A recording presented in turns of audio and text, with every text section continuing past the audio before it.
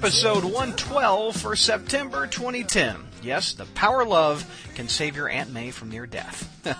The Spider-Man Crawlspace podcast, sponsored by MailOrderComics.com. They have today's comics at yesterday's prices. And they have discounts that start at 38%, and they go up to 75% off the cover price. A Spider-related example is the Spider-Man Noir Eyes Without a Face trade paperback. The cover price is $14.99. Mail order has it for just $7.49, which is 50% off the cover price. So check them out at MailOrderComics.com.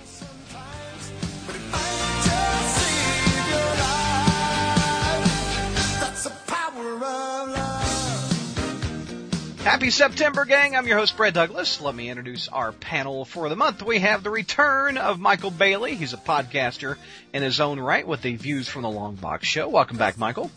Very nice to be back. And you are just fresh from Dragon Con. Yes, that was last weekend, though it seems like ages ago now. That's how Dragon Con is. It's kind of like Christmas in that respect. Yeah, you're moving on up. You were on a panel with Peter David, too. Yes, I was. That's sweet. Yes, I was. It was very nice. Talking about what was it again, sci-fi and what?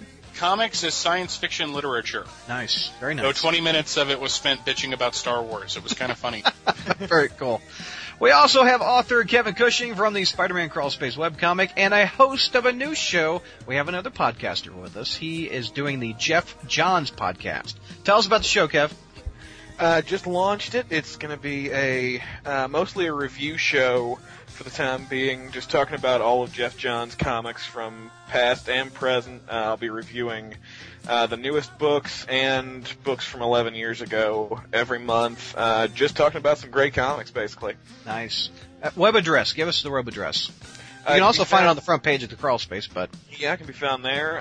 It's on jeffjohnscast.libsyn.com. You can also find a Facebook page or follow it on Twitter at jeffjohnscast. Nice. Very cool. And I listened to it. It's about 35, 40-minute pilot episode. And I didn't stop it even when you started talking DC. So, very good job, sir. Thank you. And we have Stella, yet another podcaster in her own right from the Batgirl to Oracle podcast. And Stella, you just started as a new teacher, so congratulations on that. Yeah, thank you. And, just for all those students out there, please know how much teachers do and to just really respect them. Are you enjoying it? Is it fun? I am. I had 8 days of prep time. I was hired on August 17th, and then the first day of school was August 24th. So it was a little overwhelming, but it gets better, every week. And is it Latin? Is that what you teach? Yes. Oh, wow. Wow. Congrats to you. Thank you. And we have JR, who is also a writer, and he's too busy. He's a full-time father. He doesn't need a podcast. He's on this one. Right? I know. I don't have a podcast. I'm the only one. You got kids to raise, man. You got mortgage to pay. Oh my God. But anyway, I was gonna. Stella, did you ever see Back to School with Rodney Dangerfield? I have not. Oh my goodness, you got to.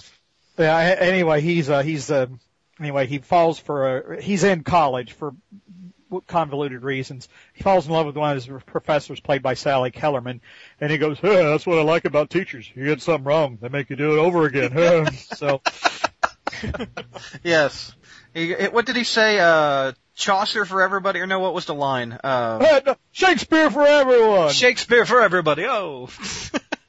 Worth it for that Sam Kinison scene alone. Oh, God, that was awesome. I love that scene. Anyway, and Zach is not here this month. He is trying to pay his rent. He's working. Rent! Well, let's start off with something I've been waiting for a long time to hear, which is JR's 2 cents about the costumes have been released for the Spider-Man musical.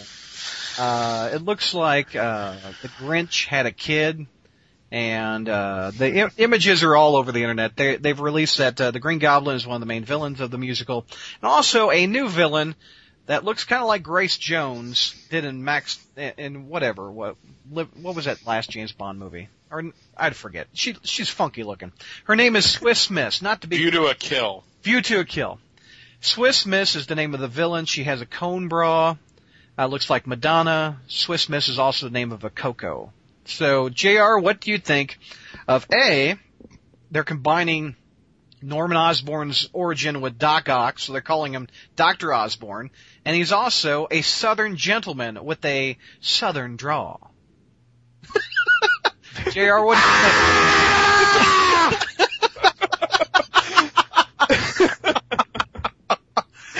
Oh, damn. So you love it, huh? Well, it's almost like, I'm thinking, I can't rag on it too much, I guess, because the original Green Goblin has a pink purse and little purple booties with little points on him, and he looks like a brownie or something, and big green pointed ears, and and it's kind of like, well, this isn't a dignified costume for the play. Yeah, and his original one was. Yeah. So, but my God, what is that thing growing out of the top of his head? It looks like a pineapple spear at the top. Oh my God! And then his legs look like fluorescent light sticks or something like that. And is he sitting on a chair, or is that something up him? Can anybody even be in that costume? I wonder if it's just being, oh my Lord. I mean, that is just hideous. I mean, again, I understand it's kind of like the translation from comics to film or comics to TV.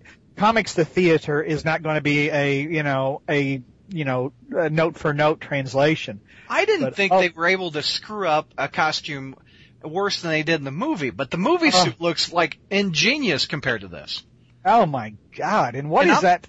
He's got like he's got like a trilobite on his chest or something. It looks like those old trilobite fossils you used to see. And he's got this fringe, and maybe this, I don't know. I don't know if anybody saw the it was Stephen King and George Romero did this movie back in the early 80s. It was 4 stories. I can't remember, but Stephen King played a character who found a meteor. Creepshow, thank you. Yeah.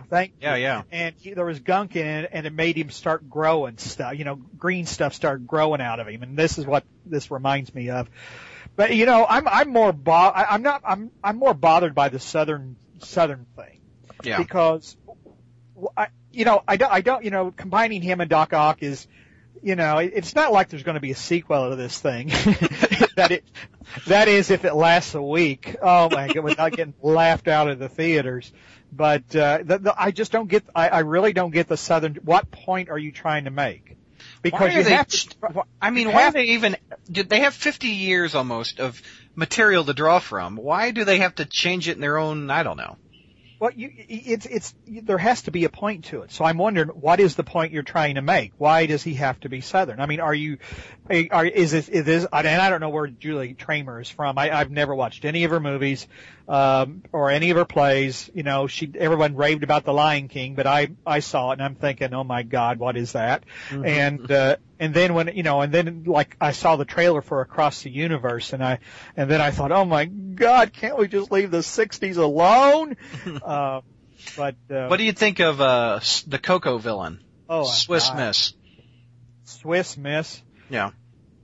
Well, oh,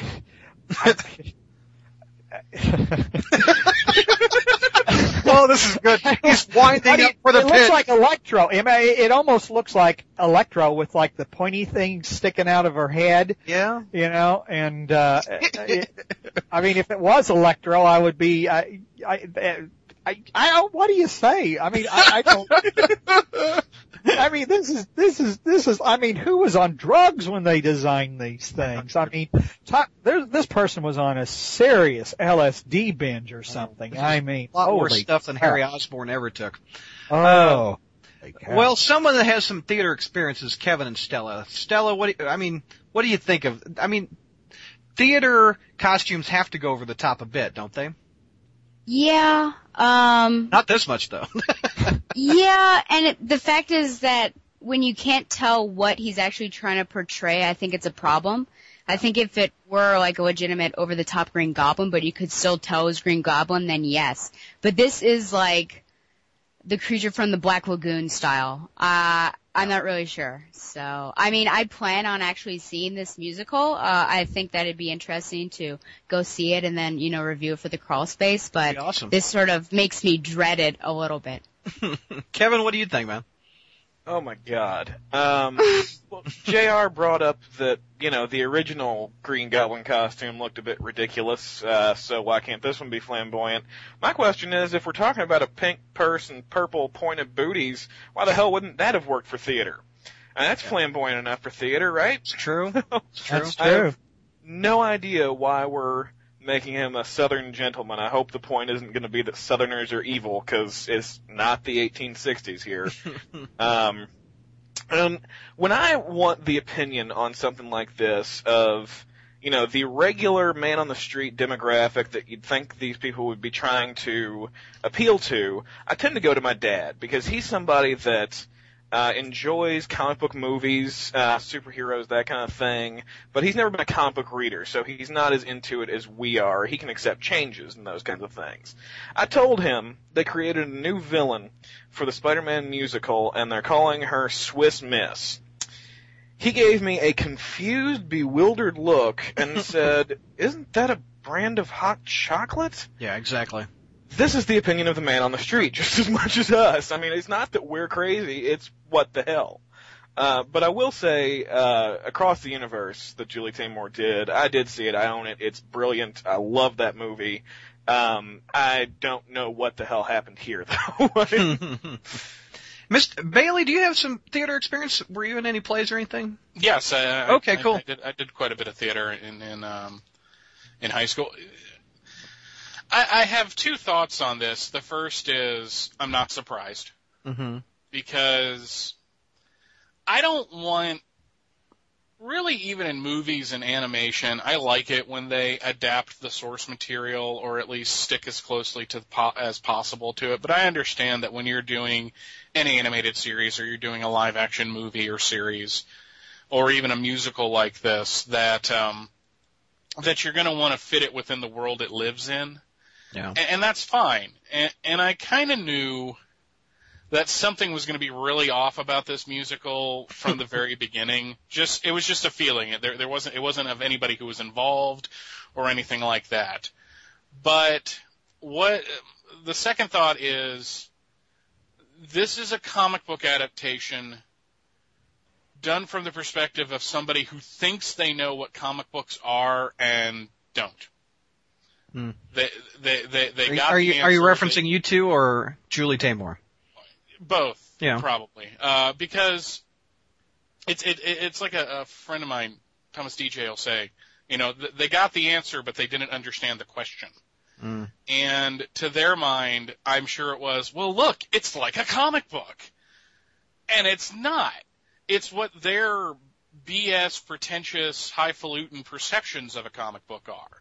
Yeah. So they would think this would be awesome, and it's not. I mean, the Swiss Miss looks like a female version of DC's character Steel on acid. And the Green Goblin, he looks like one of those little rubber things you find in the stores at Halloween time that's trying to scare people. Yeah. I mean, it looks like crap. And I gotta agree with Kevin. What was wrong with the original Goblin costume? Yeah. It was this goofy mask. No offense, JR. Well, of course it was.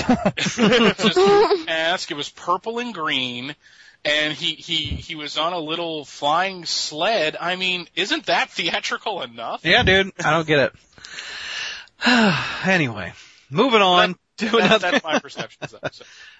We're going to hit up another topic. This one is coming out of Columbus, Ohio. And a toy collector by the name of Jim Schultz went into his local Toys R Us. He's a toy guy. He was shocked to find on the Toys R Us shelf that they had a packaged Dexter action figure. Now, if you're not familiar with Dexter, it's a cable show. It's on Showtime. It's about a serial killer who kills bad guys and other serial killers, etc. And clearly on the toy it says over 18 and up. And Mr. Schultz contacted his local television station and was outraged that adults were being sold toys in Toys R Us, which he's an adult and he went into the store. So, anyway, this could apply, they tie it back to Spider-Man, this could apply to like a Black Cat Marvel Select figure with a bunch of cleavage. What's another mass murder? A Carnage is a mass murderer for Spider-Man. Mary Jane bending over and doing laundry. Yeah, I don't think that was sold in Toys R Us, but anyway, let's see. We start with Bailey last. We'll start with Bailey first. What do you think of Mr. Schultz is upset about the Dexter toy in his local Toys R Us? First, I'm sorry, I think it's a 50-50 ratio at this point of people going to Toys R Us to buy action figures are kids and adults. Yeah. You know, I know in my area that the Toys R Us gets hit by the guy that runs the comic shop down the street regularly because that's where he buys his stock. So he can mark it up a little bit and sell it through his store. So I don't think selling adult figures in Toys R Us is necessarily a bad thing, especially where they put them. They put them not with like the DC Universe stuff. They don't put them with the Marvel stuff. They don't put them with, whatever is the hot kid property. They kind of put them in a section that if a kid looked at wouldn't be interested in the first place. Yeah. Because it's a bunch of figures they don't want. A kid is not going to want a Spirit figure. Yeah. From the movie. They also in my Toys R Us they put it next to like the Freddy Krueger dolls and stuff like that. Yeah. And the aliens and Predators. And my second thought is, I am sick to fucking death of these uptight people walking into a public establishment and deciding what behavior and product should be sold by their messed up reactions to the world. It's like when a freaking bored housewife gets all in a tizzy because her kids are watching Mighty Morphin Power Rangers because they might be violent towards each other. So she's got to go on a campaign to stop this, Or the topic from a few months ago where the mom was upset that there was a Spider-Man comic in her library of Mary Jane in a bikini or in a bath towel. Yeah. Police your own district is what I'm saying. No. Don't try to ruin it for everybody else, because I guarantee you a 10-year-old who wants the latest Transformer figure is going to walk by the Dexter thing and go, what's that? That doesn't look cool. Ooh, Transformers. Yeah. Or ooh, G.I. Joe. Or ooh, whatever seemingly endless supply of Spider-Man figure is coming out, because that line never seems to end. There's Star Wars.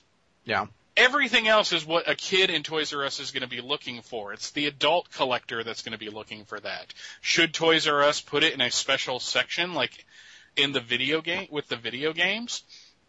That might be a good solution, but I think this guy was overreacting. Oh yeah, I think he wanted his 15 minutes on the local television, honestly. So anyway, JR, you're a dad. What do you think of this? Well, my first response would be get a life, asshole. No, what about the topic? Are you talking to me? No, I'm just kidding. No, that was our conversation last month. Oh, okay? I'm sorry. This month. Okay. Talking about a different asshole this time. Yeah. I agree with you. This is somebody looking for his 15 minutes of fame, and really we're doing him a favor by talking about him when we should just dismiss him for his idiocy. But, Spencer is 9 years old. He's never going to get to Toys R Us unless his mother or I are with him. So it's not like he's going to, although I did see World's Dumbest Drivers last night, and they had a 5-year-old driving, so maybe I better not rule out the fact that he could drive. But I just don't see him drive. Is he in the car?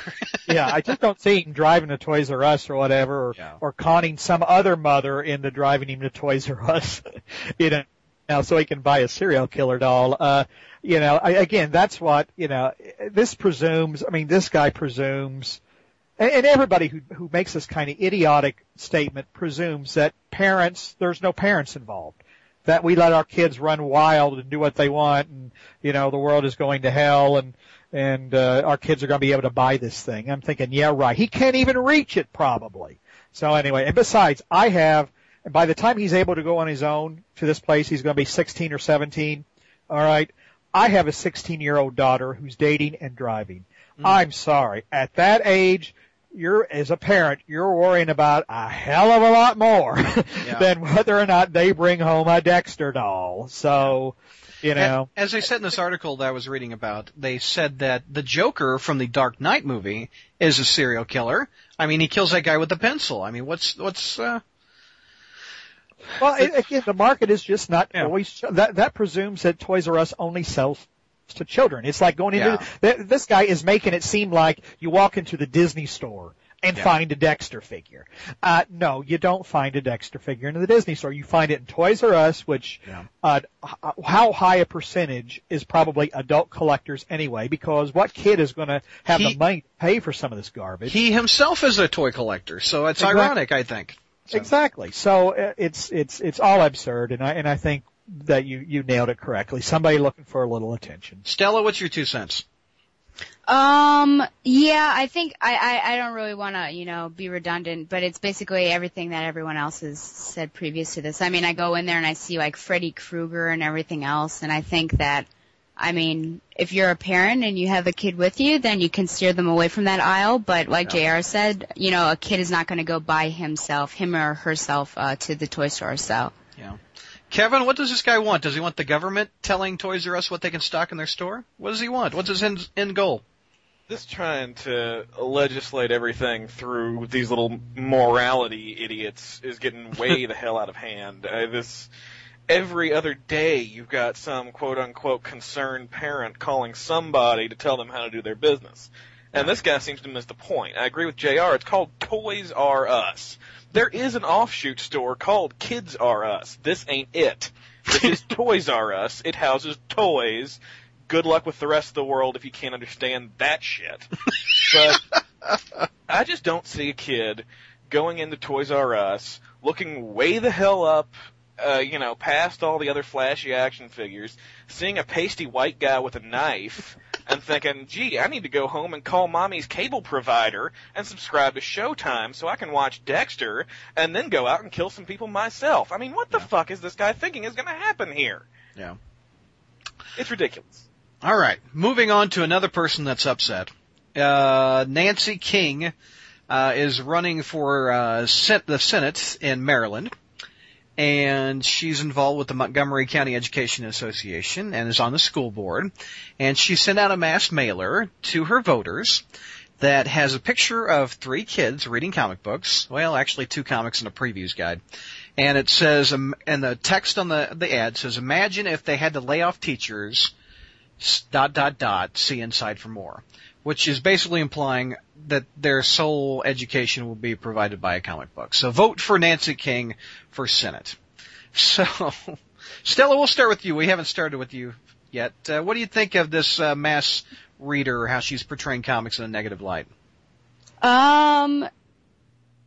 I guess, well, it sort of seems like it's the world. Life in general is sort of coming full circle because this is how they were in the beginning, and I'm just sort of reminded of Michael Bailey's intro to his podcast where, all these negative views, you know what I'm talking about, and saying, these are what things are in comic books, and we're going to talk about why we should not read comic books on tonight's edition of Do Not Read Comic Books. Views from the Long Box is brought to you by Nancy King. Exactly. So it's kind of sad because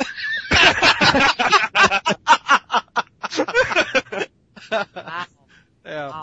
Go ahead, Stella.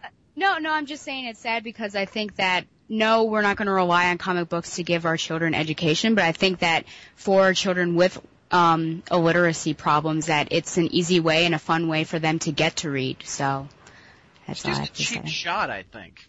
Yeah. And isn't it hilarious? The kid in the back right is reading a previews guide, which is I noticed that. That I just saw that. I'm like, really?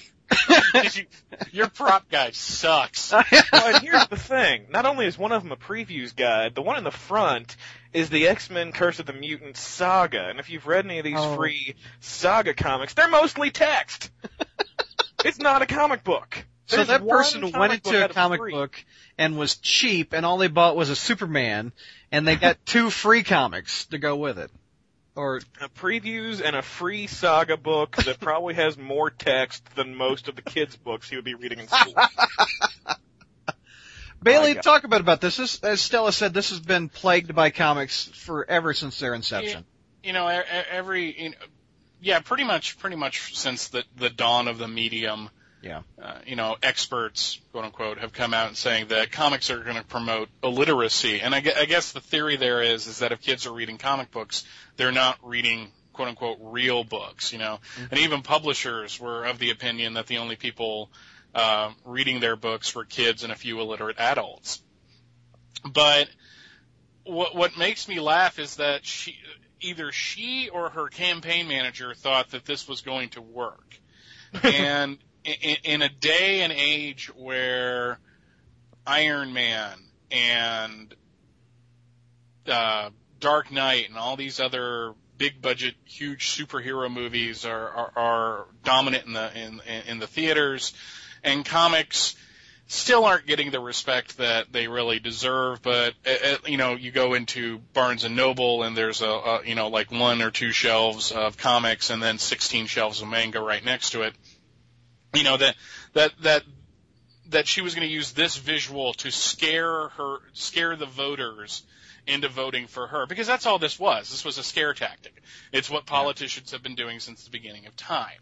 She's trying to convince people that if we keep laying off teachers, kids are just going to go completely apeshit and be stupid, and all they're going to want to do is sit down and read comics. And some comics out there are more literate than a lot of the novels they could be reading that are coming out today. Yeah. I mean, at the heart, though, is basically at least the kids are reading something. It's like parents that get upset about Harry Potter novels. Your kids are reading several 100-page books, probably for the first time in their existence. Why are you getting upset about this? It just infuriates me. It really does. It makes me think that this woman shouldn't even be in the position she's currently in, much less be voted into the position she wants to be in. Yeah. JR, this arrives in your mailbox. What do you do? Laugh my ass off. To me, the issue is not so much, this is just an absurd thing. And she wrote back, actually she wrote to somebody and said, well, it really wasn't her fault. It was one of her workers who took this mailer and put her message on this mailer and she never saw it. Yeah, right. Okay. But it's what's disturbing about it is not the fact that, she's using comic books. It's the typical politician using, like Michael said, the scare tactic, the quick soundbite, to try to scare you into action. And that's what, I hate it when politicians do that, which is one reason I hate politicians, but the thing is, they think people are going to buy this, and it's not, but she'll get reelected probably because people are always reelecting idiots, philanderers, drunks, crooks, and senile old men, and then complaining about the government they get. So, but the thing is, it's not even an effective message, really, when you think about it, because imagine if they had to lay off teachers. Okay, think about what would happen if they had to lay off teachers. You've got bigger classrooms. You have kids not going to school, hanging on the street, not getting individual attention. I mean, it seems like the message could have been made much more effectively than this.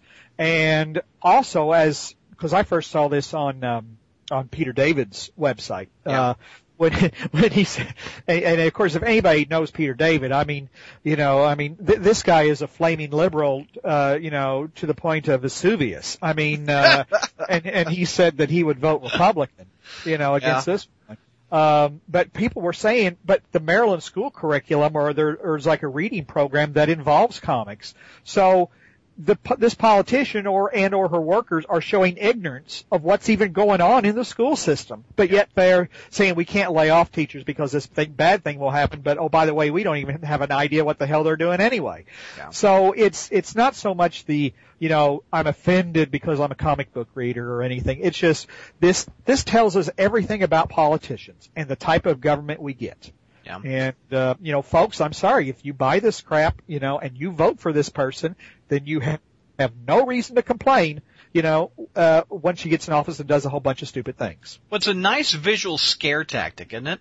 I mean, well, that's what she went don't know for. if it's even a scare tactic. It's hilarious. I mean, it's just. I mean, for us in the know, if you're an 80-year-old woman, which the voters are made up of older people, the turnout rate is 10 to 15% generally everywhere. If you're a 70, 80-year-old woman or a man that sees this and they're like, oh hell, we better vote for her, do you think the 70 or 80-year-old crowd would buy into this scare tactic? Or they'd see if I were 70 or 80 years old, I would be scared if I saw a picture of a teenager on the street with like a crack pipe or, holding a gun ready to hold me up and steal my Social Security, which I just took out of my bank. If I'm old, that shit scares me. This doesn't scare me. That makes you laugh. Again, exactly. Again, it's like if you're trying to scare that demographic, again, you could have done it far more effectively. Again, it's kind of like what in the world were they thinking? So. Yeah. Kev, what do you think, buddy? Oh my God, where to start? First of all, what a crap politician do you have to be that for your campaign you have to go past the economy, terrorism, gay rights, all this, and the best you can say about the issue of teachers is that kids might end up reading comic books. Yeah. Then you have the research for this, which, we've mentioned one of them. There's 3 comics here. One of them is a previews book, which ain't a comic. One of them is a saga book, which ain't a comic. The only one that's an actual comic is Superman number 700, partially written by J. Michael Straczynski, who's won awards for his novel writing, for fuck's sake. I mean, this has got to be, it was the stupidest idea to begin with, and then they went even stupider with the way they actually executed the campaign. Mm-hmm. And then I gotta mention a story from Josh Bertoni, one of our, great message board posters. He's contributed to the podcast. He did the Joe Quesada interview from a few episodes ago. He, as his profession, takes care of kids, and one of the kids he takes care of has a lot of behavioral problems. And one thing they were trying to do with him, especially the school, wanted him to read for at least 30 minutes per night. They were really trying to get him to start reading. And he would throw tantrums 10 minutes into reading and just pretty much have to be wrestled to the ground. So Mr. Bertoni went to the comic shop, picked up an old issue of Spidey Super Stories. Just one of those comics with just a bunch of stories in it. Gave this comic to the kid, and he sat there and read it for 40 minutes on his own. Nice. I mean, this is what comics can do for kids. Comics are good for literacy. Comics are good for educating kids. It's a very useful tool. A lot of the people I know in our, comic book circles, probably a couple people on this podcast, learn to read through comic books. I did. Yeah, most of us still read comic books. We also read books. We read magazines. We read news. We are literate people. Comic books are a very good educational tool. And like was already brought up, her specific freaking school district has a deal with Diamond to get comics into the schools. So this is just... The complete ignorance of this woman is amazing. I have actually found a politician that would make me vote for Sarah Palin if she was running against this idiot. And that is impressive. Wow. Nice. All right. I think we summed that one up pretty good. Our other topic is a interview. I think it was at San Diego. I could be wrong where the interview took place. Comic Book Syndicate interviewed the artist, writer Darwyn Cooke. Known for his DC work mainly. He did the New Frontier, Justice League, I guess. Is that what Justice League New Frontier? It became that was the name of the movie. The actual comic was DC New Frontier. Okay. To tie this into Spider-Man, he has done some Spider-Man work. He did Spider-Man Tangled Web number 11 from April 2002 called Open All Night. It is a Spider-Man Valentine's Day story. He also did Spider-Man's Tangled Web number 21 from February 2003, which was a Spider-Man Christmas story called 'Twas the Fight Before Christmas, which featured Crystal, Medusa the Wasp, and the Invisible Woman along with Spider-Man. Basically, Darwyn Cooke was asked if he's going to be working for DC or Marvel in the future, and he went off a bit about how both of the companies need to stop catering to 45-year-old men, etc. JR, I know you found this one really good. What did you think of this one, man? Well, it's like, is he talking to me? You know? I mean, it's like, I resemble that remark. You know, I actually, getting besides the fact that then I wondered, well, what age groups perversions does he want them to cater to? He makes a damn good point, and I'm glad he said so. In fact, I think, didn't he mention somewhere, either in maybe not in the video, but I know there was a reference to like Spider-Man having sex a lot in the comics. Where did he mention that? I didn't see that. I honestly don't remember. It was but it was with the video embed. I mean, Stella, apparently you saw it, right? Does it sound familiar to you? Yes, sir. Well, he talks about how he's upset with Batman having sex with Black Canary. I mean, that could easily substitute Spider-Man Black Cat. Yeah. But he's right. I mean, we were all complaining about Shed for, you know, some of its stuff. I mean, you know, you are stronger, take me, I'm yours. And then the brawl flying, and then we've all complained about the casual relationship between Spider-Man and the Black Cat. You know, and you kind of wonder, who is this appealing to? You know, and it's like they're living vicariously, trying to live vicariously through this young character. So, you know, Mr. Cook, I'm glad somebody said it. You know, I'm really glad. How do you balance it between the kids and us? What do you? I mean, how do you produce entertainment that is, well, I guess Pixar is a good example to answer my own question. But how do you balance entertainment that is all ages and not just 45-year-old entertainment? Well, I mean, I think you just said, I mean, basically it takes intelligence. You know, you just mentioned Pixar. Yeah. But I mean, there's a lot of things that, you know, people can watch together and, you know, with their families. Maybe not enough. Yeah. But, you have to want to provide that kind of entertainment. Yeah. You know, and you gotta think, is this stuff really necessary to entertain people? You know, to me it's like profanity you know, like when you hear profanity in a comic routine, for example, you know, I listen to Sam Kinison, and Sam Kinison uses he's dead, but he used profanity, but he was as funny as hell because it was in with a story that he was telling, and it was usually about pain and human misery. Whereas I've heard Eddie Murphy do his, and it's awful because all it is cuss words, and it means nothing. You know, Andrew Dice Clay. So, I mean, the sex in the books it's not meaningful. I mean, so really, why are they putting it in there? They're just putting it in there to titillate themselves. So, you know, how do you appeal to all ages? Well, you know, you look and see what they really want, and don't just write stuff that, you know, that you can take down in your basement and, you know, for a couple private moments with. Speaking of an expert with private moments, Mr. Bailey, what do you think of the situation? Wow, worst segue ever. I know that was a bad segue. I got nothing. What do you think? You should have used that against the single guy instead of the married guy. I mean, I was expecting that to go to me, and I was going to have to beat your head. Zach's not here. What am I going to do?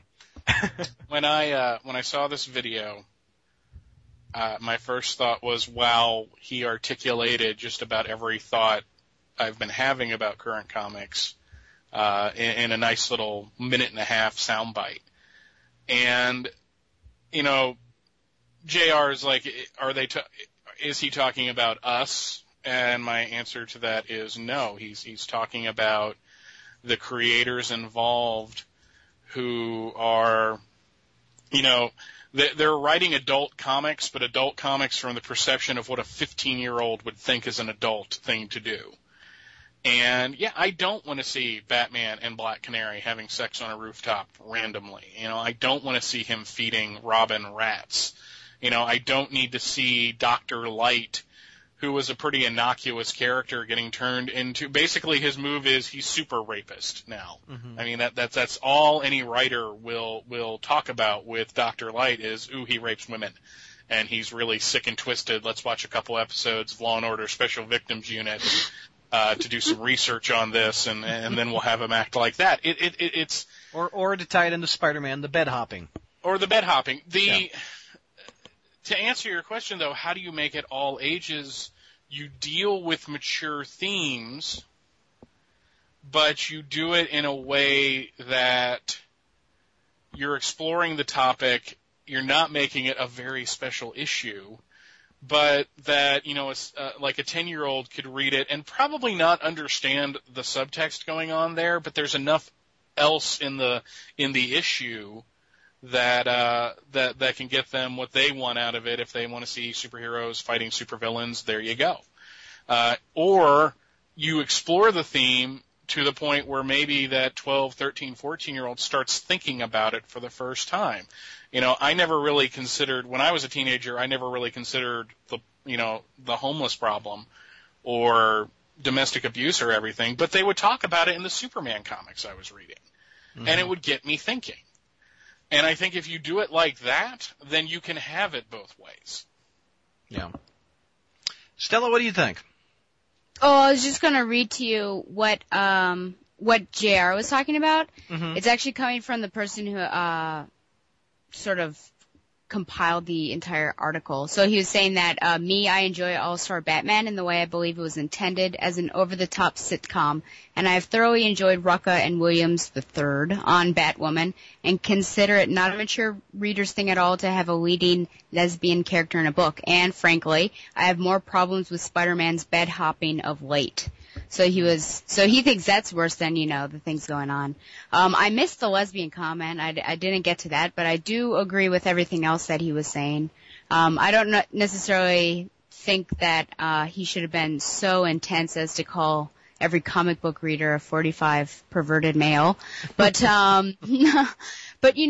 are some intense things that are sort of unnecessary, and I don't really,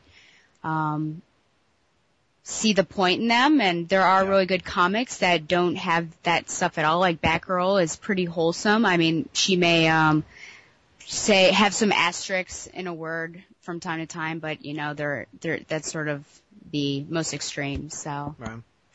If this, yeah. No, I was just going to say if this gets to creators and they sort of change around without getting really insulted, then maybe it'll have done a good thing. So, right. Kev, what do you think, man?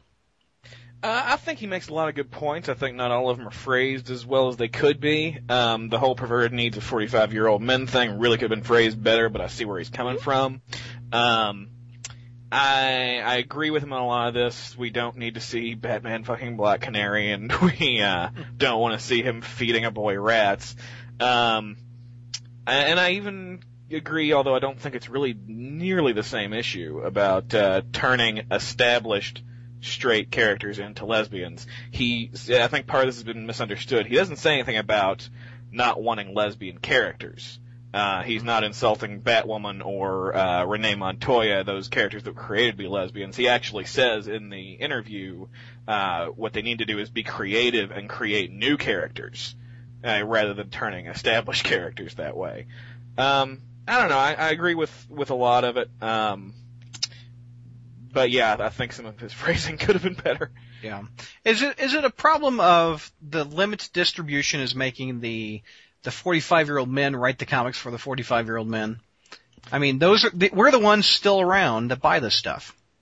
I think there's a problem with some of the views of the people writing, that they're more writing for themselves, and I think one of the problems is trying to get comic books taken seriously, which is a good thing, but I think the way some people tend to go about it is to write them just like their favorite TV shows or movies, which, might be on at 10 o'clock at night and be targeted towards just adults, really. I mean, you asked earlier how do you make them for both kids and adults? It's not difficult.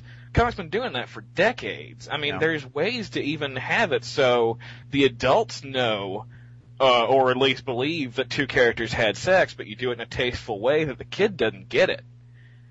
So it is not a very difficult thing, and there's actually a lot of good books out there that I would have no problem handing to a kid, but I can enjoy myself. Like, Stella brought up, Batgirl is a good example, that kind of thing, but there's a lot of and even some of the good mainstream stuff that for the most part I'd be fine handing to a kid, even some of that, I'm getting a little bit bothered by some of the ultra-violence going on and some of it that I don't feel like needs to be there. Yeah. Do you think any parent reads the rating on the front of a comic? I think if they do, they're going to have to do about 30 to 40 minutes of research on what the hell that particular rating means. Yeah. From Marvel, and then on DC's side, it's pretty much approved by the Comics Code. What the hell does that mean anymore? Yeah. I mean, some of the books they put approved by the Comics Code on, it's like, well, what does the Comics Code not like these days then? I mean, JR, you're a parent. Do you look for the rating on the comics, or? I mean, I don't even know what an A means, because an A was on that Shed book where everybody was getting raped. Apparently, according to Steve Wacker, A means ages 9 and up, though how you get that from an A and not like a 9, I don't know. I mean, I'm not familiar with comic book ratings. I mean, I'm familiar with video game ratings, for example, because I always, but those make sense. Yeah, and so I don't know, but I will basically, I've got an idea what books have appropriate content. Now, to be honest, and I usually try to go through them, because for example, when we were going through some old Batman issues once at a comic store, because he was wanting an old Batman issue, and I would thumb through, whatever caught his fancy, but I don't, that's not a foolproof way of catching things, right. But it's like I scan the material, for example, to make sure that it's appropriate. But unfortunately, there's things I let my son watch which I probably shouldn't let him watch. So I don't know what kind of a good parent I really am. But you're good. All right. Do we get everybody on that one? Mm-hmm. I think we did. We all went around. All right. I think it's time for reviews. You guys ready? We got 2 issues this month. Part 2 of One Moment in Time, Amazing Spider-Man number 639. One moment in time. Thank you, Whitney. Now your time. Now it's Kevin's turn to be Bobby. That was a little meaner than I meant to say, actually. 639, written by Joe Quesada. Pablo Rivera, I think, is doing the artwork. Paulo Rivera. There's no B. And let's start with Stella. 639. Okay. What do you think? I'm going to shock everyone and say that I really liked this. Really? Yes. I thought it was a really powerful issue with a lot of emotional moments and conversations. I think my top 2 moments were probably Peter and MJ talking. Peter had his messed up face, though I still can't explain why his eye was all the eye of the mask was all messed up. I didn't understand that. And MJ was in her wedding because it seemed like such a realistic conversation of why she would have dumped him, that she just couldn't handle it. I thought it was pretty powerful. And then the other top moment, just Peter in the hospital room, not necessarily him actually reviving Aunt May, but just the way the panels were set up. It was just really emotional, the tears coming down and the beep at the end. My con, I thought that the intro was too self-chastising. I was just like, less whining, more swinging, Spidey, more action. But, and my other con, the fact that Marvel used the "we want," or MJ says, "I won't get married to you unless you take off the mask," basically. So that was just a way for Marvel that he will never get married again because he will never lay down the suit of Spider-Man. So I thought that was a little slap in the face. But anyways, I would give this an A-. I actually thought it was a pretty good issue. Wow. And Mr. Bailey, what do you think, buddy?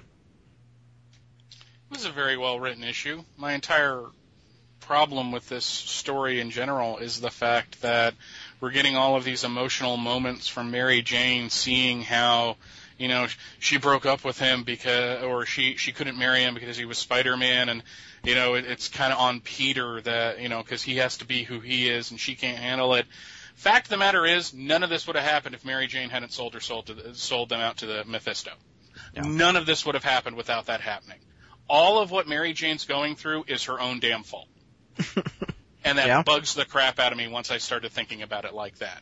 I mean, it was, it was well written, it was well drawn, and then here's my least favorite part of the issue. My father was abusive. Now, I know you'll never hit our kids, but I can't put them through what they do. So cops and firefighters should never have kids. Because it's abusive towards the kids to have, because they go out and put their lives on the line every night. it's a little different because they're not fighting supervillains, but a firefighter can go to any fire that they have to fight. That didn't come out as well as I wanted it to, but, they can go to any fire and end up dying or getting hurt or, coming out scarred. Really, Mary Jane just comes off, I understand her reasoning, but again, it all comes back to the fact that if she hadn't made the deal with Mephisto, then none of this would have happened. Yeah. So that I'm giving it a D because of that, because I Right. can't enjoy it anymore because of just that overall opinion of the piece. Well, in my opinion, I think the thing overshadowing or the pink elephant in the room or the red bird in the room is that Mary Jane and Peter still made a deal with the devil, and that has not been addressed. If they're going to if the devil is ever going to lose, which is what I think everybody wants, right? Yes. I mean, that's the main thing that I want to be resolved, and I don't think they're going to do it. I don't think they're going to do it in this arc at all. So, we got an A- and a D+, or just a D? Out of you? Just a D. Just a D. JR, where do you rank? What do you think? Oh, well, I tell you, when I was first reading this, Mm-hmm. I was actually kind of enjoying it because I thought, this is kind of a realistic conversation that we didn't get when they went through it the first time. When they actually got married or whatever, sitting down and talking about, just what the risks are going to be in this relationship. I would have liked to have seen that originally. So I was kind of glad to see this, but then it all completely fell apart for me when she said she wanted to have kids. It all completely fell apart because then, first of all, if you know Mary Jane's character, the fact that she has been imagining having kids ever since she fell in love with Peter, I don't think so. I don't think that's in character. But then Peter says, MJ, I didn't know. You never told me. What? Brad, when your wife was just girlfriend, crawl space, didn't you have the conversation? Yes. I had an ultimatum. Yeah. This relationship is over as of now if you don't want to have kids. Yeah. Mr. Bailey, have you had not prying in your personal life, have you had the conversation? I think all couples have Yes. that conversation, yeah. Yes. Actually, we had a 1.5-year argument. Yeah. So. And not only, I'm sorry, I didn't mean to step on you. But No. It's like, but she would have had this conversation because it's like, dude, you have radioactive blood. It's like, Well, Peter, they did have this conversation, didn't they, in Spider-Man 15 with Eric Larson drawing it? He went to the Beast, didn't he? Yeah, he went to the Beast, but Which sounds like an euphemism, actually. but he was already married at this time. Yeah, I know, but and it was the kid debate. But the kid debate is something you have before. So one, she would have had this conversation. Peter, is it even safe to couple with you? Is it safe to have a child with you? And that's why I remembered. I think you guys do. I remember still getting the RH test. I've been married for more than 20 years, probably longer than you guys. But did you have to still have the RH test before you got your marriage license? I did not. No, they stopped doing the blood test a couple years before I got married. Oh, really? Oh, Yeah. okay. I didn't have to have it either. Yeah, okay. Well, there goes that then, because that was I was going to complain about that because again, it's something you had to discuss beforehand because you had the RH test. So the whole idea that they didn't talk about it before is just, talk about this is that's science fiction. That's more science fiction than Star Trek or Star Wars. That's awful. And then when Mary Jane decides that she can't marry Peter as long as she's Spider-Man because she can't, live with everything, but she can live with if they just shack up. It's like she's not going to be in any less danger if she shacks up with him. And then they kiss and make up. Yeah. I'm sorry. If I didn't show up to my wedding, for example, there would be no kissing and making up. There would only be an obituary, it's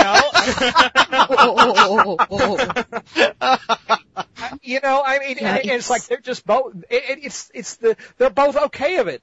She goes, hey, want to go to Paris? And then he says something silly and she goes, oh, that's Spanish, you dope, and they kiss. Oh my God. No, you, oh my, Jesus No. Christ. So out of this, character, unrealistic. Oh God! And then the end when he gives Aunt May chest compressions and brings her back. First of all, we went through this whole deal that nothing could save her, not even Doc Strange, nothing could save her, but somebody doing chest compressions can. And this is a superpowered being and a 70-something-year-old woman. You guys know if you do CPR, you are going to break some ribs or break the sternum or something. Even if you do it right, there's that risk that Unless you're going you to have the power of love. Yeah, God, that's not till next issue. Don't get started on that. That's not till next sorry. issue. Yeah, but it is a curious thing. Oh, but it's like, again, would you even do a chest compression on someone that old? I give this an F. J. Jonah Jameson Sr. did. Sorry. God. I didn't even know what that meant, but now I do. Is that what they're calling it these days? Chest compressions? Hey, baby, let me give you a chest compression. So we have an A, a D, and an F. It's Mary, and he knows this, but he writes this anyway. I'm just befuddled. All right, Kevin, are you hitting it with a B or a C to get in the middle of all of it? Have you ever spoken to me before, Brad? Yes, I have. You're getting this is an F out of Kevin Cushing. Oh God, is flaming turd a grade? I mean, that's what the F stands for here, folks. I give it an F, and it stands for flaming fucking turd. Wow. I'll give you a like on this one just to start off with. Paulo Rivera's art looked pretty nice, except I do take exception to Aunt Anna all of a sudden being Asian. I'm not sure where She's that came Asian? from. What are you talking about? Look at this art. Look at her eyes. I swear to God, Aunt Anna is Asian in this comic book, and I don't know why. I see what you're talking about. I don't know how that happened. I don't know what's going on there, but she's it's fun. squinting in one picture. I see what She's squinting in every picture. she needs glasses. I don't know. But it's panels. There's no reason for her to be squinting. It looks like she's trying to offer. Well, look at the panel next to an egg roll. Look at the ouch. Look at the one next to Aunt Anna on the top of the right hand page. Mary Jane squinting too for. Well, they are related. So. Wow. Anyway, what? She does look. Let me just verbatim the note I took when I was reading this. Yeah. Holy shit! Who is this redhead and where is MJ? The redhead that appears in Amazing Spider-Man number 639, I don't know how much of an asshole Peter is for not showing up to his wedding and then shacking up with the next random redhead that shows up at his door. But that ain't Mary Jane. I know Mary Jane. I've read Mary Jane. That is no Mary Jane. Yeah. This woman compares him being Spider-Man to her abusive father. My God. She wants him to give up being Spider-Man to marry her. What a selfish bitch. She wanted kids from the time she fell in love with him, except for, I think it was again Josh Bertoni on our message board pointed out a comic from 4 years after they were married where she said, oh God, no, I'm not ready to have kids yet. So, not Mary Jane. This woman is not Mary Jane. And that's really the only way they could have pulled off this arc and have them split like this is if we completely change the character. And not only that, we have to offend every religious person that might read this comic by saying marriage is just a piece of paper, and if you're not going to have babies, there's no reason to get married. If you're not going to have babies, right the hell away, by the way. And Quesada works very hard to write every writer in the future into a corner by saying that he can never get married, he can never have kids, and if they do, they're going against this little heartfelt conversation they had, and it turns Peter into an asshole if he even thinks about it. This is just terrible bullshit. And then, in the end, oh my God, I'm no doctor, folks. I don't have a medical degree, but can CPR really heal bullet wounds? We've got this woman dying of a bullet wound. She starts coding, he gives her CPR, she's back to life, everything's peachy. What about her fucking bullet wound? Did he heal that with his chest compressions? Does he have super Spidey healing powers now? What the hell just happened there? And Steve Wacker confirms Mephisto had nothing to do with bringing her back in that moment. It was all Peter Parker, which makes it complete bullshit. I didn't see that. Is that another asterisk to the story? It was on... That we have to explain in the letter pages again? It was something somebody linked to on our board from CBR. Somebody on the CBR I hate forum that. asked I hate about that. And he said it was not Mephisto, it was all Peter Parker. Because up till then we assumed, well, Mephisto intervened and held up his part of the bargain at that exact moment when Peter gave her CPR. According to Steve Wacker, not the case. So this gets an FF. Fuck this shit. What do you think, Kevin? No, I'm going to give this one a C also, like I did the previous issue. I agree with everything everyone said, and this is definitely an out of character Mary Jane. We're setting up a character that I love. I've loved her for 30 years, and I think she's stronger than this. I think she's willing to risk the danger to support the man she loves. I don't see her. I can see her upset being stood up on her wedding day, but I just don't see her so bitchy. And I agree with JR. The kid conversation with a guy with radioactive semen has got to be topic number 1 on the second date. Have you read Spider-Man Reign? I know. I mean, she's been with this character in continuity at least 10 years, I would guess. And she's been through it all. She's been abducted, but she loves this man, etc. And I just don't see her this selfish, and I don't see her this dumb to not have a conversation with Peter about kids. And I just don't. And as I said last month, it hurts. It hurts to read this. And since you consider these two people your friends, I mean, they're fictional characters, but if you've been with them this long, they feel like you're some of your best friends. And to see the lovers break up like this so poorly is just painful. However, that is some good-looking artwork, isn't it? Anyway, a C out of me. Let's do 640, which has a beautiful-looking cover of him holding Mary Jane on a lamppost. Let's start with Mr. Bailey first on this one, which has a cameo by Tom Brevoort in it also. Yeah, that's actually one of my notes. Is that Tom Brevoort there? That's Tom Brevoort, yes. Wow. I know they want to write themselves into the story, but I think that's taking it a little literally. I'm going to give this one a C. Okay. Because, I already knew how I felt about the story in general. It wasn't poorly written. Characters were acting out of character. I think the whole, it was more of an action comic than two people sitting down and talking. I guess my biggest problem with this is that he unmasks the hitman at the end of towards the end of the story, and it's the guy that hit him in the head with a brick years and years and years ago. And that smacked a little too much of him finding the guy that killed Uncle Ben, and it's the guy I let go, a couple days ago, and so this is all my fault. The parallels there bugged me for some reason. I really can't put on my finger on why. But I just don't like the entire point of this story because, one, I think it's a couple years too late, and two, it seems like they're throwing this out there going, okay, here's the explanation, now we're going to move on.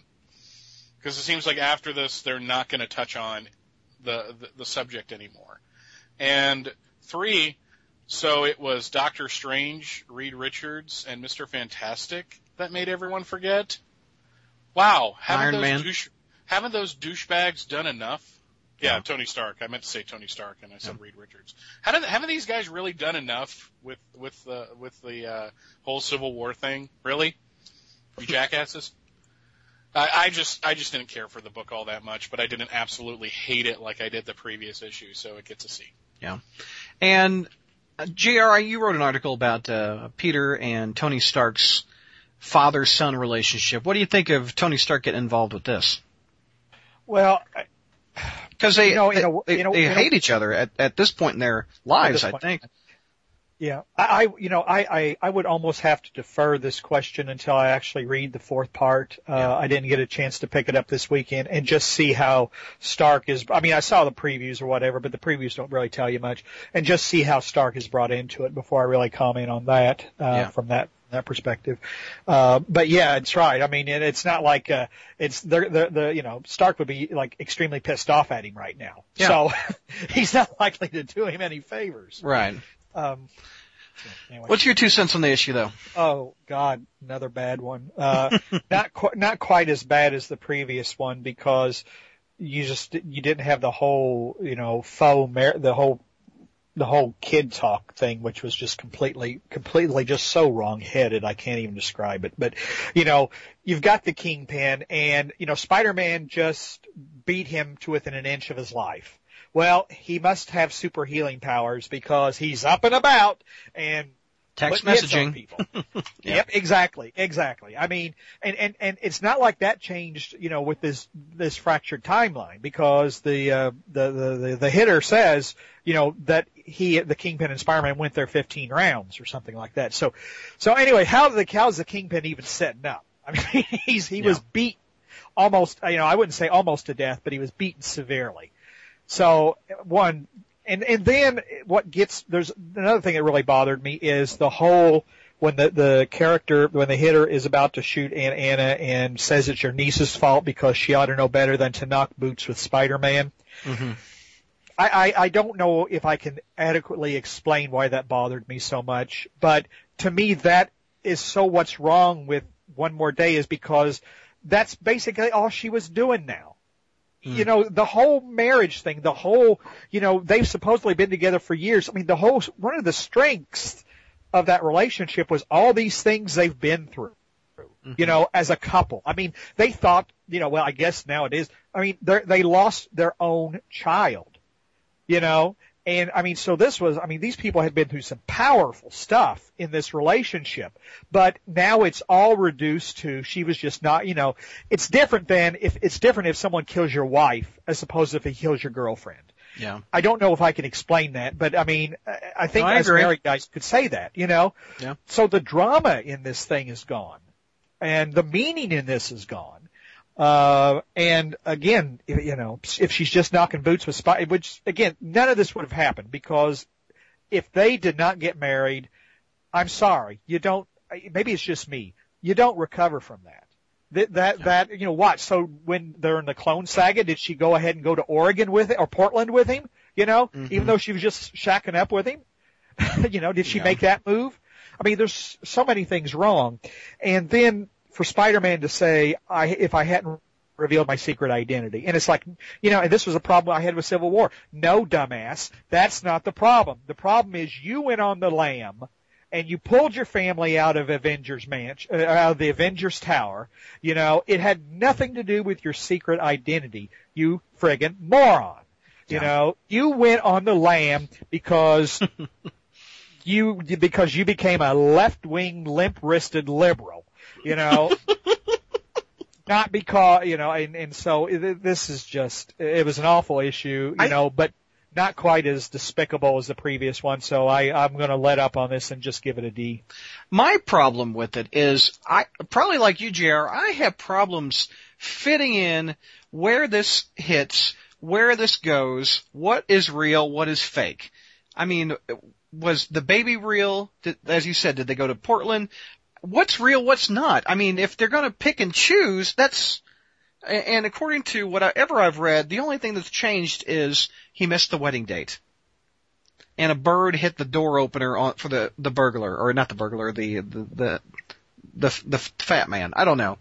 What's real and what's fake? I mean, that just doesn't really work. And I want to amend something here before, I get pummeled with some things, maybe deservedly so. When I made the disparaging comments about liberals, okay, I wasn't talking about just the fact that being liberal is, limp-wristed or stupid or whatever. It's the fact that the way they wrote Spider-Man, he wasn't upset about killer clones. Mm-hmm. He wasn't upset about deals with Norman Osborn. He was upset about the supervillain Gulag. So they picked a bogus issue for him to be upset about, instead of the real issues that would have probably driven him to do what he did. So anyway. Let's get some positivity. Stella, what did you think? Let's get some. Apparently, I'm the only one that's liked these issues. Yeah. Well, I didn't like this one as much as 639. I did like Mary Jane actually fighting, and I think being a strong character again than just sort of being wimpy. She fought back against that creeper in the Macho Libre mask. However fantastical it is, I think it was very smart for the story of Spider-Man to have sort of a ring composition, because if you think about it, at the very beginning, Spider-Man for whatever reason, let the burglar go, and then the burglar was the one that killed his uncle, and then here we have this guy, he escaped, but now he's coming back again. So it's kind of a neat ring composition. And the con, while I like the fact that there was ring composition, I didn't actually like the ring composition, just because the burglar, I think this burglar was just a terrible plot point, having a fat man fall on you is just very embarrassing. So, I think a B for this one. Okay. Kev? Oh, wow. Okay. I don't know how she got a B out of that. I'm sorry. But I'll give another like, only if Rivera's art still counts. That's all I got. That's really all I got. That cover's pretty. Yeah, that's Rivera still. Oh, yeah. So, we start off the issue with Huey Lewis and the News. That's The Power of Love, baby. Which is what is going to be the opening song for this month, by the way. Oh, God, I was hoping. You have to, really. You have to. Yep. That was some of the most ridiculous. This doctor sits there and says, the power of love brought her back, Peter. Well, somebody should yank your fucking medical license if that's all you got. I mean, damn. So yeah, nobody in the Marvel Universe can heal Aunt May, not Doctor Strange, not Reed Richards, not Morbius, not the freaking kid that Wolverine, who's on his same team, knows, that can reach into somebody's chest and regrow their heart. But no, superpowered CPR that doesn't crack her ribs can heal her bullet wound, and that's the power of love. Oh my God.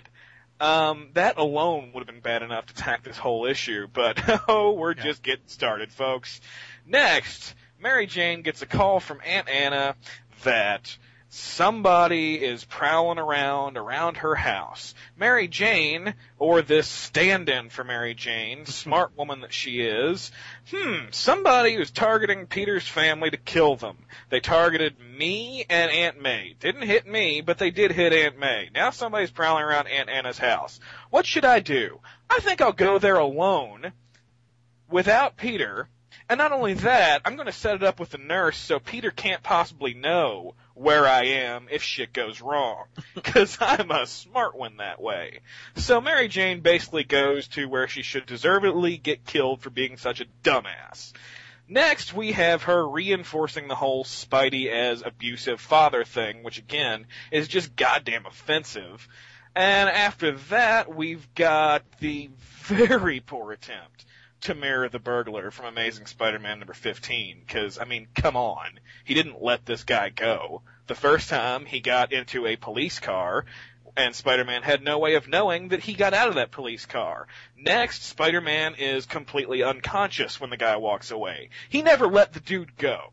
This has got to be the worst attempt at redoing the burglar I have ever seen, and it makes this guy try to look a lot more important by making him look like the burglar. The burger would be better. And the Hamburglar, if you will. My last major point is there seems to be a complete and utter confusion over Doctor Strange's powers. Don't worry, Peter. I'll heal Mary Jane. Well, you couldn't heal Aunt May. Why the fuck can you heal Mary Jane? What the hell are your powers, dude? Besides the 70s porn stash. So, guess what? Once again, this one gets an F. I considered an F-, but the art was good. Now, you have to address the Tom Brevoort. Because I'm mixed on that. Because I think it's kind of cool when writers put in somebody they know. Like you put in me in your comic as a broadcaster. Yeah, I was gonna say, I don't have a real problem with that. You put in somebody you know in the comics has been done before. I mean, hell, Grant Morrison wrote himself into one of his comics and everybody loved it. And that was literally himself. But, in this case, he was probably going to write somebody to perform the same function, and he stuck in, the art is his friend. It's not even like we named the character Tom Brevoort. Paulo Rivera simply drew one of the editors there, and it's not the first time that's happened, so I don't really... I've seen some people say, they devote 6 complete panels to having Tom Brevoort in the issue. It's not really that bad. There were 3 panels dealing with him with dialogue and a couple others where, you see him in the background here, and here he's waving as Spidey goes away. I don't care. Yeah. I'm gonna give it a C. Oh, go ahead, JR. I'm sorry. I was just going to say one thing. Didn't Stan Lee and Jack Kirby try to crash Reed and Sue's wedding? Yeah, it's a fairly common thing. I was just addressing it because a lot of fans hated it. I'll give it a C, but I have to address a point that when the gunman sneaks up behind Mary Jane and she hits him in the nuts, the Marvel sound effect for that, when some man gets hit in the nuts, is "cra-nuts." I laughed out loud when he got wrecked. And so the poor man goes to the ground and goes, "Oh, kill you." And then the old woman up there, "Whoa, sorry kid, if it's any consolation, that even hurt up here." That was the highlight for the issue for me, where the burglar got hit in the nuts. I'm sorry. I just loved it. Cra-nuts?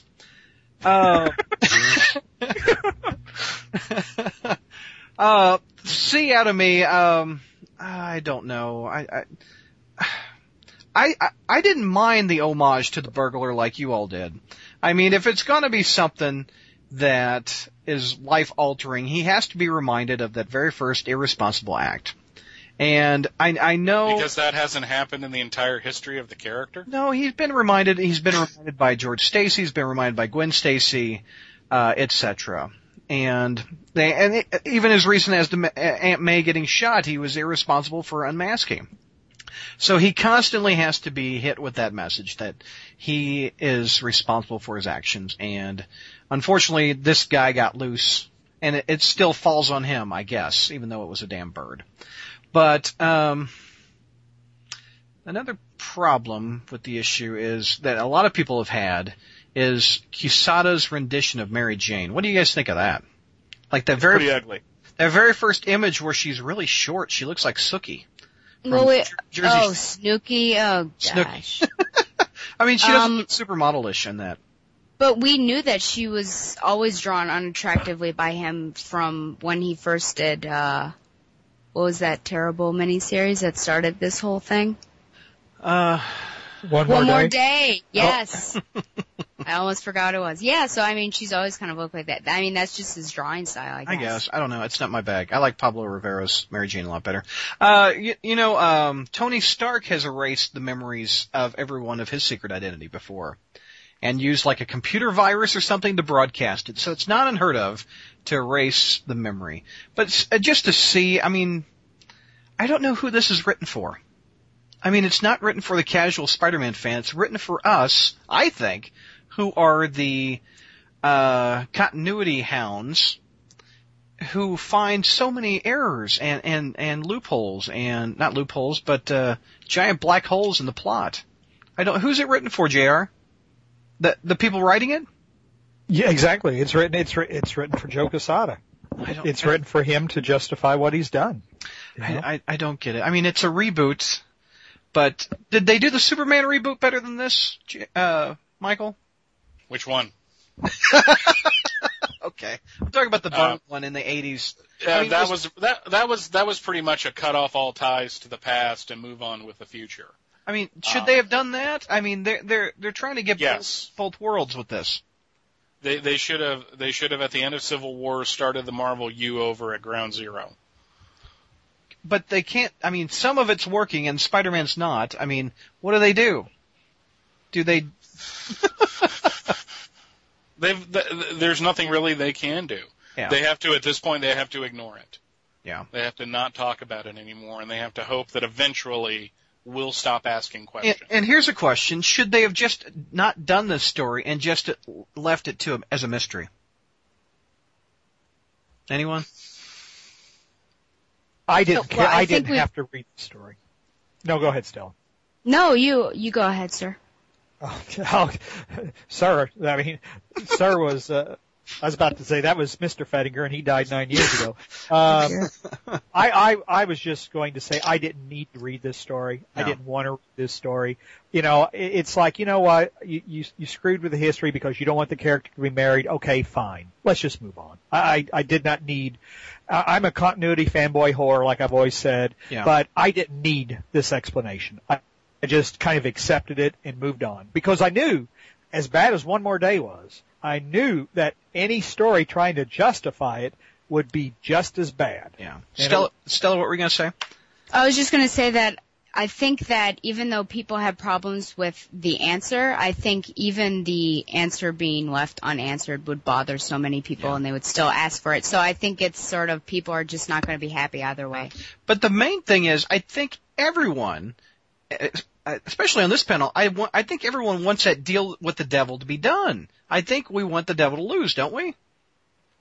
Well, he has to. I mean, not only is he the devil, I mean, just in very basic terms, he's the villain. Yes. And to have the villain just completely win, and not only win, but have an ongoing victory that is hanging over it for the rest of time until he's beaten, it has to be beaten. But Joe Quesada's problem that he's written himself into is if the devil is beaten, the retcon goes away. Well, I mean, have Doc Strange kick his ass or something. That's my basic problem with this story is the villain wins.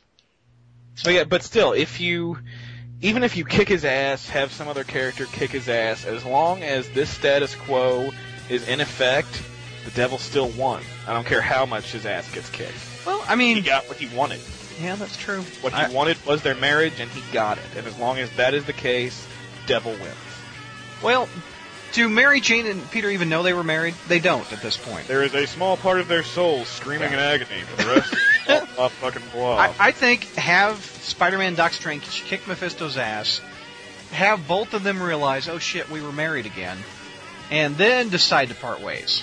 But again, the devil still wins. He wanted their marriage. It doesn't matter if he's the cause of their marriage breaking up. Even it doesn't matter if they remember being married. If they don't have a marriage, the devil wins. I'm exhausted. Again, they set it up badly. I'm exhausted. I don't know how to get him out of this box. I really don't. There's a very easy way. Shoot the pigeon, kick Mephisto's ass, be married. Shoot the pigeon. Quote of the podcast. And we'll wrap the show up right about there. We have another show coming out this month that will include a trip back to the Spider-Man titles in the 1970s with the This Month in Spider History with JR segment. We'll also answer your message board questions. But before we go, I want to give a plug to our sponsor, MailOrderComics.com. An example of their huge discounts is on the Spider-Man One Moment in Time hardcover. The book reprints the controversial story from Amazing Spider-Man number 638 to 641. The cover price is $24.99. Mail order has it for just $14.99, which is 40% off the cover price. So check them out at mailordercomics.com. Thanks for listening, gang. I'm your host and webmaster, Brad Douglas.